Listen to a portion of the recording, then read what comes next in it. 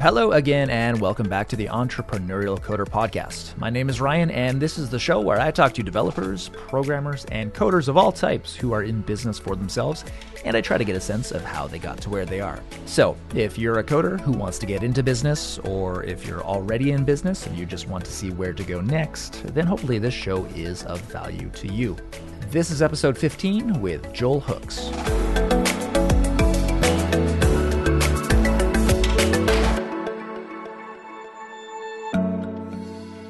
My guest today is Joel Hooks. Joel is a software developer living outside Portland, Oregon, who is passionate about home educating his 5 kids. Joel helps run Egghead.io, the internet's best resource for teaching developers modern programming. When not running Egghead or hanging out with his family, Joel likes to read, cook, and spend time with his local community of friends. Joel, welcome to the show. Hi, thanks for having me, Ryan. You bet. So we met some time ago. I think we met at ConvertKit conference, the Craft and Commerce conference out in Boise, Idaho. That's been a great conference to meet all sorts of people in the industry, some of whom I've had on the show before. So I'm glad to have you on. You've got an approach to business with Egghead that I think is very neat and maybe looks a little bit different than what you'd find in the typical startup world, typical tech worlds. So I'd love to chat about that with you today. But maybe for those folks who don't know already, tell us about Eggheads, what it's all about, how it got started, that sort of thing.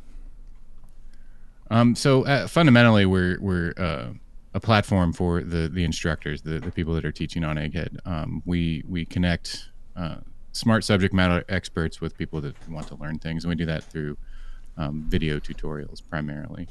We've been expanding that, trying to refine our format and figure out how we can best achieve outcomes for both the instructors and the learner side of it. So we really service 2 primary clients outside of our company, and both are really important to us. And the balance between what's good for the people that want to teach and what's good for the people that want to learn. And that Venn diagram has a huge crossover in the center, which is good for our business, and kind of simplifies it in that regard. But that's really kind of our focus ultimately is how can we be the most helpful resource that we can, and then from that everything else kind of follows. Gotcha. Okay. So it's largely developers creating tutorial videos for other developers to watch and consume and to learn from. Tell us about the kind of, because I think with Egghead, you've got a very specific kind of format that you like to go with. Short video that's sort of tight and to the point. Is that a deliberate choice? Has it always been a deliberate choice to keep things that way? What are your thoughts on that? So, fun fact, I don't really like watching videos on the internet. Okay. I'm not a video tutorial person. And the reason for that is if you go and you watch a lot of video tutorials, you notice this pattern where people want to do long bumpers in kind of radio parlance where they introduce the entire video, they ramble on, they talk incessantly about details and backtrack and side stories and do outros and we'll have music and hey, this is Gus coming at you live on YouTube. It's really an old school kind of broadcasting technique, and we just don't like it, right? Like, one, if I'm sitting down to watch videos, it's fundamentally an inaccessible format, right? Like, video is what it is, and like I can read and I can scan a page. So our intent was to make something small, not waste your time with any sort of fluff or filler, and really just get in there and give you what you need.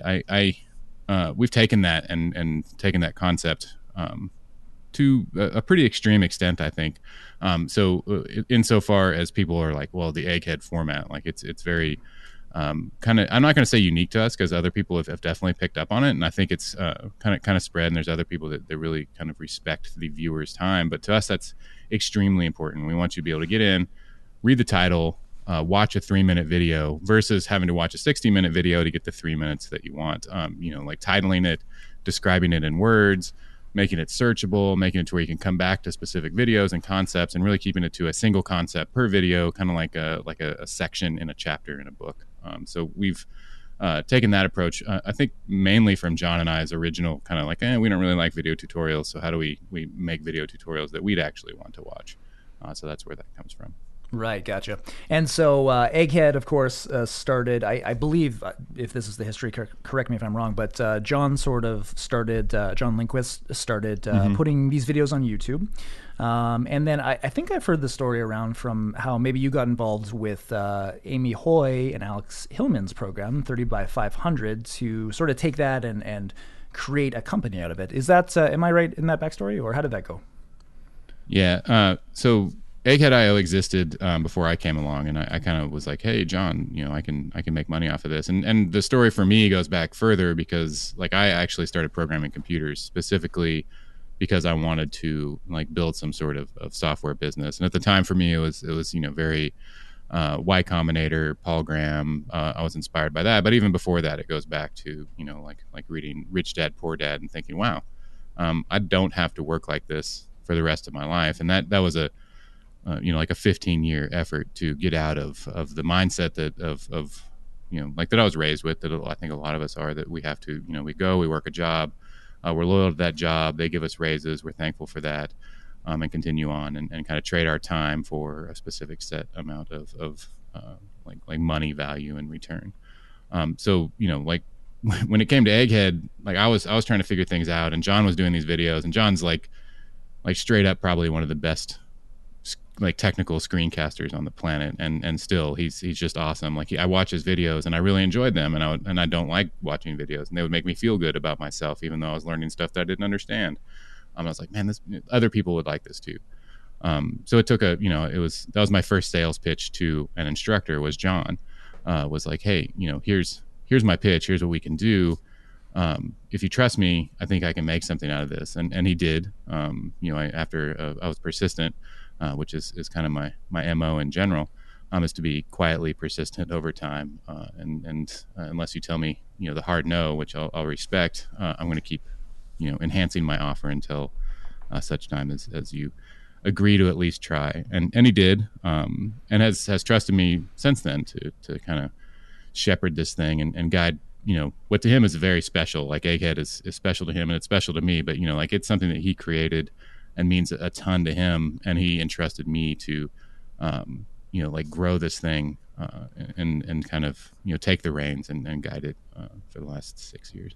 Yeah, that's really cool. Just out of curiosity, I've wondered this, with Egghead at the size that it is now, with the number of instructors that are there, what are largely the responsibilities as they're split up between you and John? Is John doing a lot of the kind of day-to-day stuff that you're doing as well? Do you guys mix it up a different way? Is he primarily doing kind of still doing videos, or how does that go? So like our initial agreement with John and I was, hey, John, you're going to be in charge of creating all the content, and I'm going to take care of literally everything else. And we've stuck to that. And my first thing of taking care of literally everything else was to make sure that John never gets burnt out, that creating content isn't something that crushes him. Because I don't like if you've ever had the pressure of constantly creating new content, you run a podcast, it's similar, right? Like people expect new. You have to, you have this pressure to always constantly create. And if we charge a subscription fee, how much does that pressure come onto his shoulders? So like my first order of business was to reach out to other instructors and start bringing folks in to kind of enhance that or make sure that we have a business and it's not solely reliant on John's ability to produce content. He still creates content. Like we run the business together in the sense that, we chat and talk. I'm still kind of, like operationally speaking, I still handle everything else. We've grown a team. We have a production crew that helps us out. And we run a software company to some extent at the same time, though I've personally tried to dial back the idea that we're building software, because I don't think that's actually the case. That took me 5 years to come to, but I don't think we're actually building software. So that's kind of where we're at. Gotcha. On occasion, we'll both be semi-retired, and then we'll work hard and kind of ebb and flow through that cycle. Okay, gotcha. So to touch on the point that you just made, where you don't feel that you really are a software company, or maybe that you should be, tell me more about that. What's the thought on not so much wanting to be known as a software company?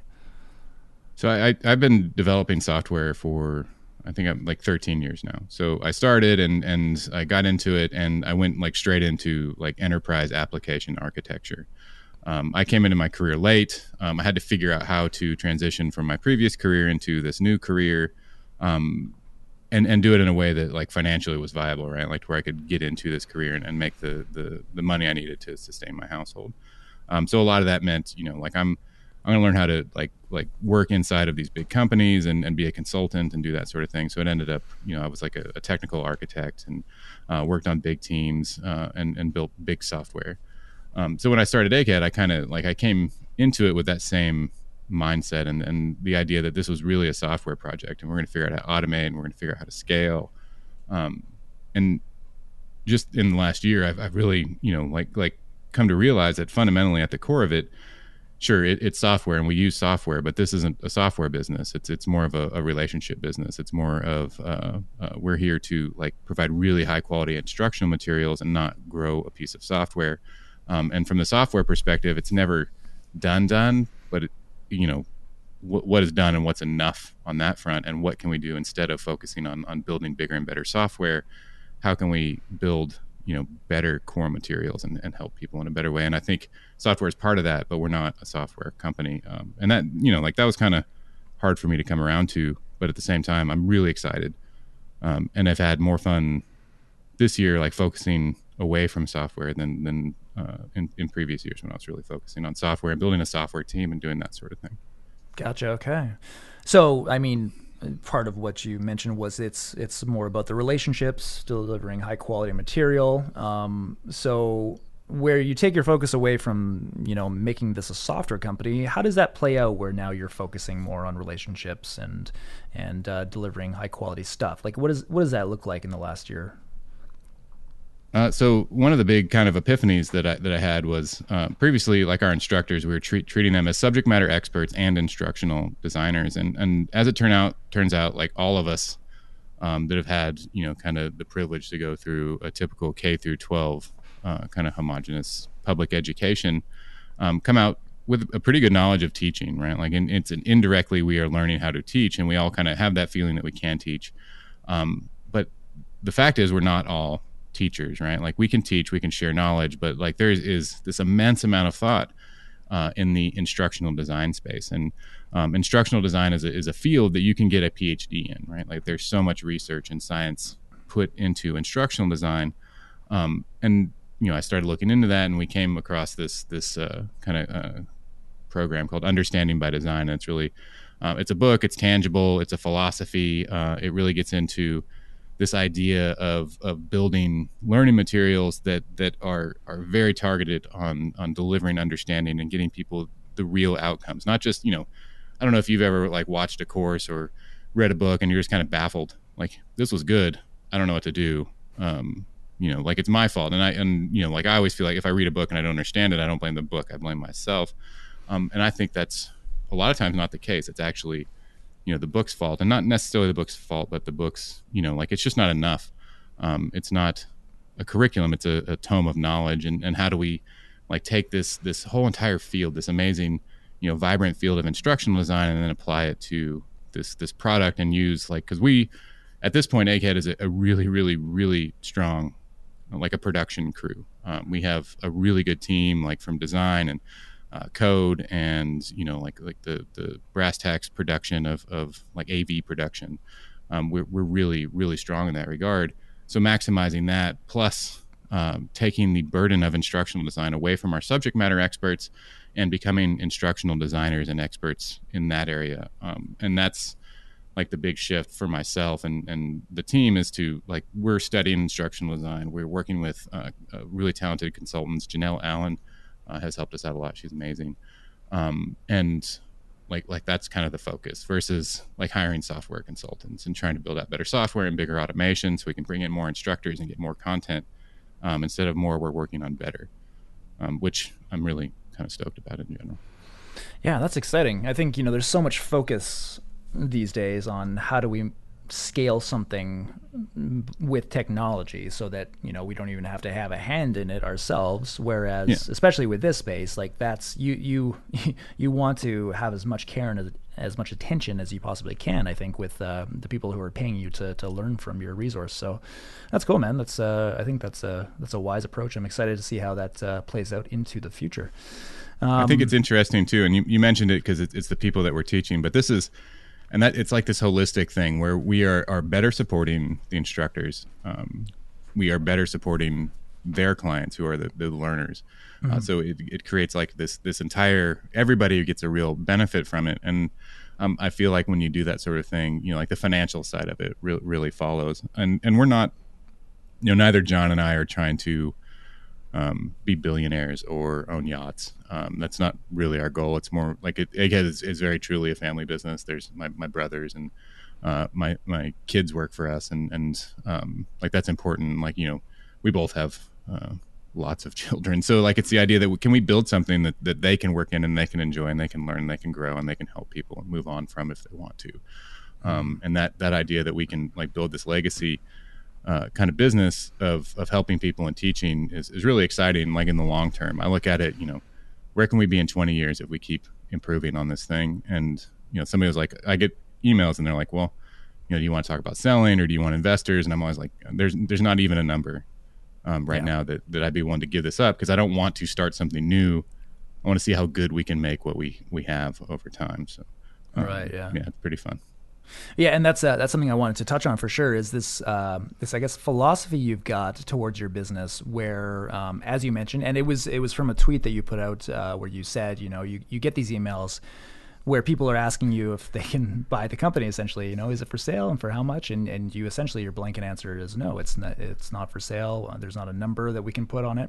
I think with the fact that you're running it as a family business, this is an approach I think in sort of the tech space and the programming space that maybe we don't see as much. People are very excited about raising lots of investment and building a big startup, and selling it for huge numbers one day. Is there anything else that I guess goes into your philosophy for why you're not so focused on that stuff? You mentioned you've got, it's a family thing. You've got large families. But is there anything, I guess, more philosophical that you've got, even just for yourself, which prevents you from going into that sort of realm of like selling your company for big bucks? Would you do the same thing, I guess, with another company if it weren't Egghead?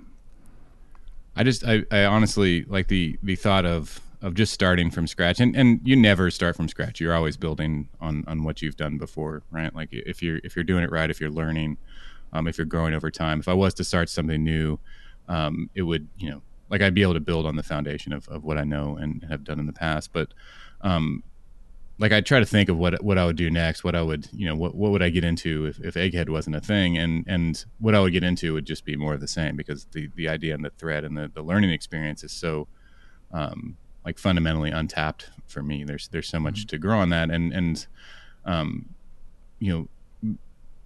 we're comfortable, right? Like we're making a living. We generally make, we're in the kind of the high paid software developer in our salary range. And it's like enough. And when you classify that and you set like a ceiling for what is enough, and how good can I make it? Like those things like really turn into really interesting questions. And like from a challenge perspective, I'm really curious about that. And I'm not, like I'm not trying to change the world at all. I just want to make a difference in my corner of it, and kind of be on the right side of history and do right by the clients that we service, and really like kind of consider that. There's a really great book by Paul Jarvis called Company of One, and he talks about this idea of enough and setting a growth ceiling, and also like he has the mantra of grow better, not bigger, and that really strikes me as just an interesting way to approach this versus I need a new thing for that to be intriguing to me or exciting. I can be excited about just working on what we already have, and I feel like over time, like in terms of my personal happiness, that really adds to it. That adds to like my version of success is really related to I want to have free time. I want to enjoy myself. I want to help people. I want to provide something that I can feel proud of, and look at and look back on and go, yeah, we really helped a lot of people. And we've done that on multiple levels. And that's what's really important to me versus, any sort of cash out, in the end. So there's no, idea of that even that, it's not like you never, well, what would happen if we did that? And then like the horror in my head of what like a big money engine, would do to Egghead if they acquired it. Cause I've seen it. Pluralsight acquires most of the text-based video tutorial sites, and then they just crush them inside of their organization. And that's fine, right? Like I don't begrudge those people that take that route, and I don't begrudge Pluralsight. It's a great resource. I don't look at them as any sort of competition for us because we're totally doing a different thing than they do.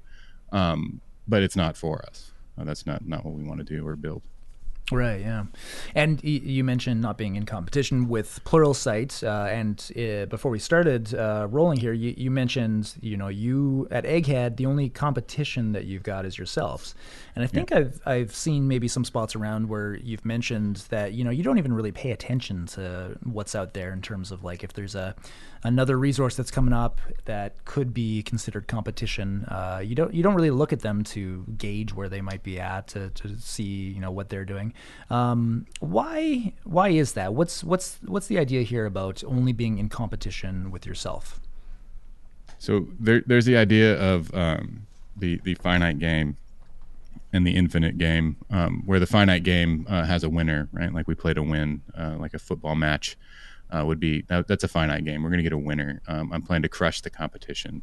Then there's the infinite game that I feel that we're playing at Egghead, where the competition is ourselves, and we want to get better, and we want to help as many people as possible, and that never ends. There is no winner. I'll be long gone because it's infinite, right? Like that game plays out long term, right? And I want to build something. Like I said, like it's this idea of a family business. It's this idea of something that lasts for a long time.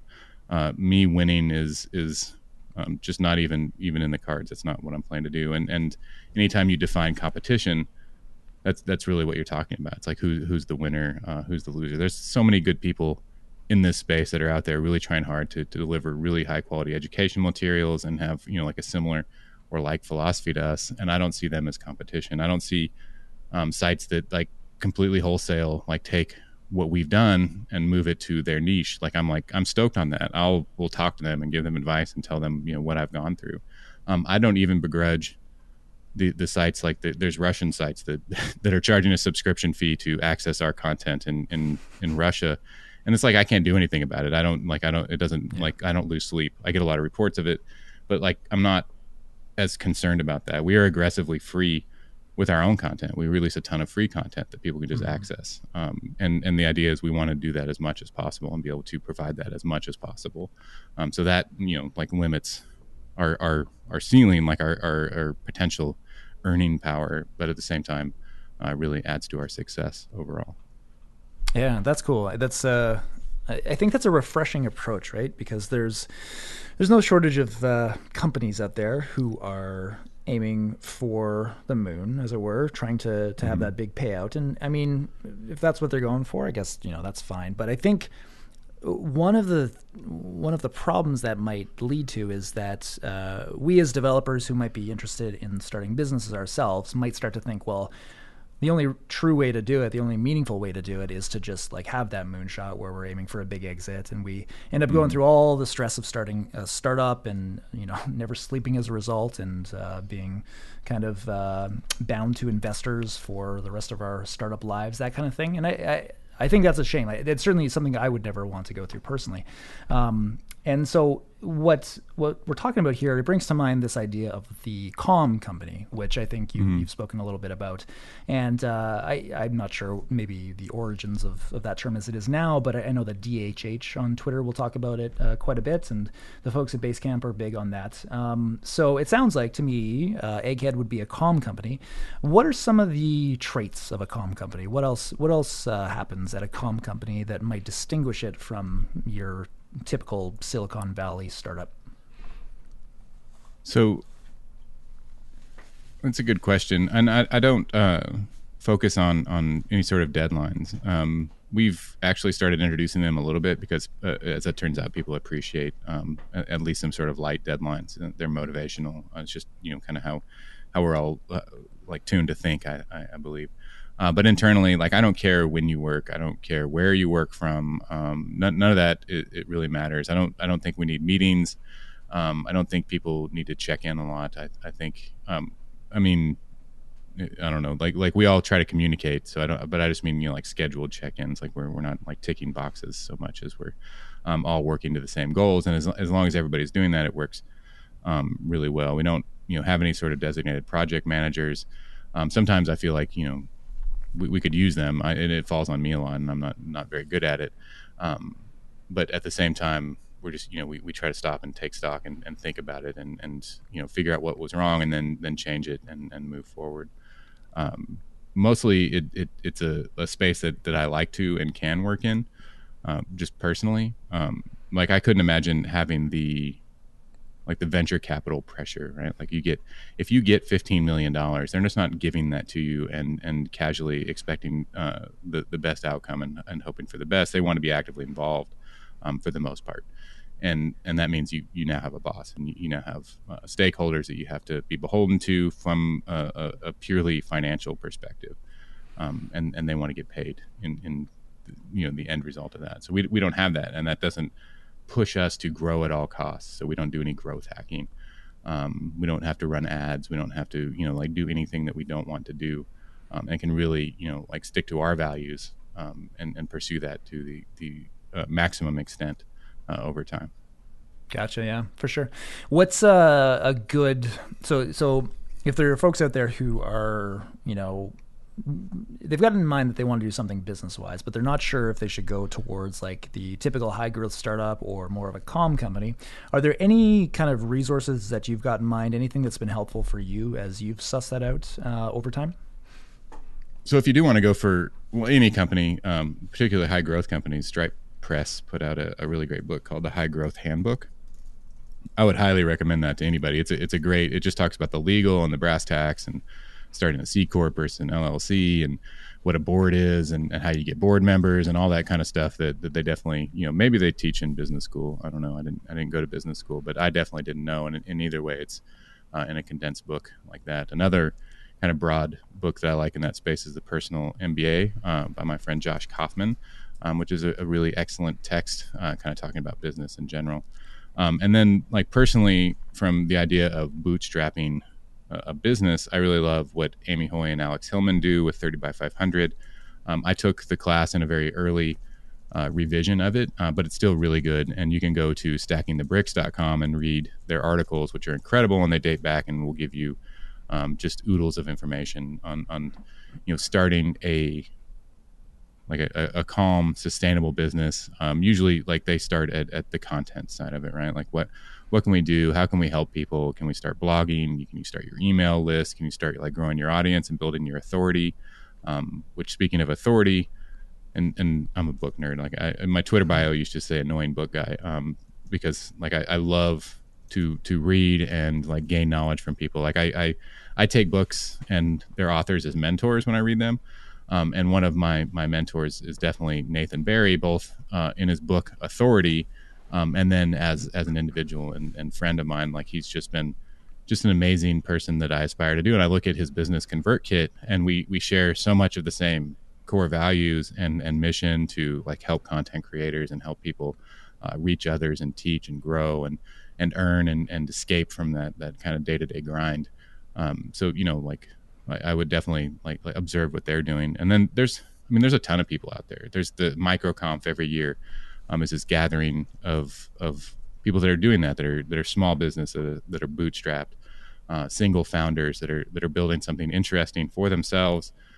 It's like people call it a lifestyle business, which I think sometimes is used as a pejorative, but that's what it is. What you figure out the lifestyle that you want, and you build around that. And if that's like a fast-paced, high-risk gamble to cash out on a startup, that's fine. But that's not, like what I want to build. So, I look to the folks and I really try to figure out who's doing the thing that I want to do, and then just kind of copy them. And I think that's fine.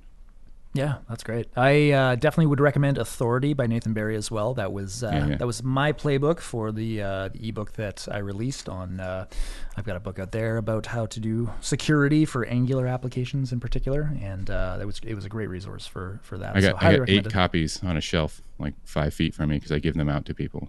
Okay, because I love it. That and Kathy Sierra's Badass are 2 books that I have on a shelf behind me that have Badass. I'll that I check keep that out. multiple copies so I can pass them off to people that are interested. Cool. Ping Joel if you want a copy of that. He'll Yeah, hit he'll me hook up. you up maybe. Great, man. Well, you know what? That's maybe that's a good point to start wrapping up on. One question I've got is if there are folks out there who, again, want to do something business-wise, they're developers, maybe they don't have to be developers, but this is a show that caters towards that crowd. But it's very sort of nebulous what they might go and do. Is there anything you can recommend that would be a good sort of bang for buck thing to do, even at the early stages, to kind of lay the groundwork for a business they might pursue in the future?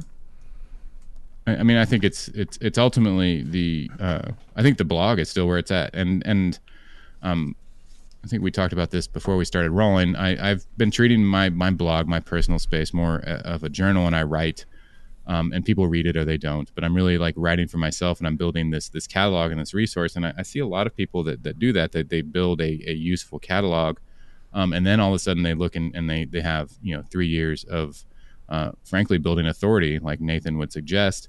And all of a sudden you have an audience, and the blog turns into a mailing list, and you create your kind of own microcosm or your own social network where you provide value. You deliver that value to people. They in return give you feedback, and then you kind of discover what your audience is and how you can serve them and grow a business out of that. That's very much how Egghead came around. And so many people, ConvertKit and just a ton of others have started that way, where they see a problem based on their existing audiences, like true and real issues that they're having, and provide a solution for that, and then iterate on that solution over time. And before you know it, you are getting a stream of income, and you're able to kind of think about work differently. Because it's one thing when you start, you're making $0 a month outside of your paycheck. And then all of a sudden you're making, a couple $100 a month or $1,000 a month, and you kind of grow this up. And then all of a sudden you're like, wow, I could quit my job if I want to. Not necessarily that you have to, but you could if you want to, and you could pursue this full time. And this, like idea of providing value in exchange for currency, and building up authority and being a trusted figure and helping people, to me is really fundamental. And I think it's going to grow over time. There's so many avenues for it with, just the way we're all connected. And the potential for that is pretty huge. And I love the idea that it can fundamentally change how we work on a day-to-day basis, based on this concept that's kind of external to the traditional format of work. Yeah, for sure. Something that I've sort of had in my mind, I've been curious to know what others, particularly like yourself, might think about this, is do you think we're in a moment right now, in kind of a point in time that might be going away, where it's like easy enough to start up a blog, to start to gain an audience, to then offer something of value that they might want to get from you in exchange for some currency? Like, is this a point in time that's going to go away at some point, do you think? I think the big platforms would like to do that, right? Like people put stuff on YouTube, and people put stuff on Facebook, or like I love Twitter, but like these are all somebody else's platform, right? Like we are building audiences on somebody else's platform whose goals don't necessarily align to ours. So I think the more that we rely on them and kind of become mentally lazy, for lack of a better word, and just use these platforms, versus kind of doing the work it takes to build your own audience. We give away a lot of that control, and to me, it's very analogous to the idea of like taking venture capital for your business. It's fine, it can grow. It might even make things easier, but long term, you have to make the decision if it's best for you. And I always recommend that you own your platform for your content, whether that means paying Vimeo. They're relatively small fee to put your videos on Vimeo and embed those on your own personal blog, versus just relying on all these other platforms. That's kind of a general piece of advice I like to give people. I think blogging kind of faded, and I see it kind of making a comeback, and I hope that comes back stronger. We're getting a lot of really interesting platforms, I think, for like as developers that we can like build on to create our own spaces. And that's been kind of an exciting development over the last couple of years to see that resurgence. Yeah, that's cool.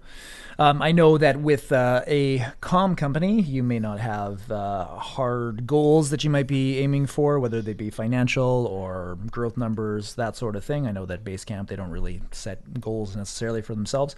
But is there anything kind of the year ahead, next year, that you've got your sights on for Egghead? Anything to introduce, to change, to do differently business-wise? So I've been into repeatable systems more than specific goals. So like we're building a kind of our overall system for creating and pushing content through like a pipeline that we can repeat and apply to essentially anything.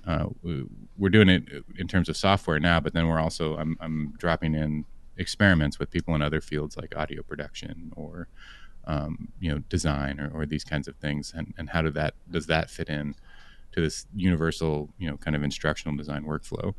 So I'm pretty excited about that, and that's going to be our primary focus for sure. That's great. Awesome, man. Well, it's been a pleasure talking to you today. I really appreciate you taking the time. Where can people find you online? Let's see. I spend a lot of time on Twitter, so that's jhooks on Twitter, and then joelhooks.com is my other little space. So I'd say those were the two places where you can see more about me. Excellent. And anything you'd like to plug before we go, aside from Egghead, of course? So a book that I really loved in the last year was Essentialism. I think everybody should read it. And then another book by Will Larson called An Elegant Puzzle, that if you're in any sort of software and work with people, I think those two books would be you'll be well served to check them out. Excellent. So we'll link all of that up in the show notes, of course. And Joel, thanks again for taking the time, man. Really appreciate it. And hopefully I will see you at another event soon. If not, I will chat with you on Twitter. Yeah, thanks, Ryan. I appreciate it.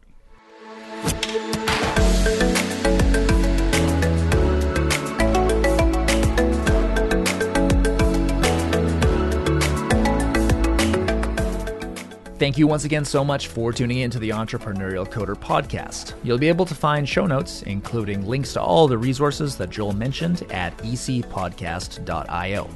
If you've got any feedback about the show, if you'd like to suggest a future guest, or if you just want to say hi, I'd love to hear from you.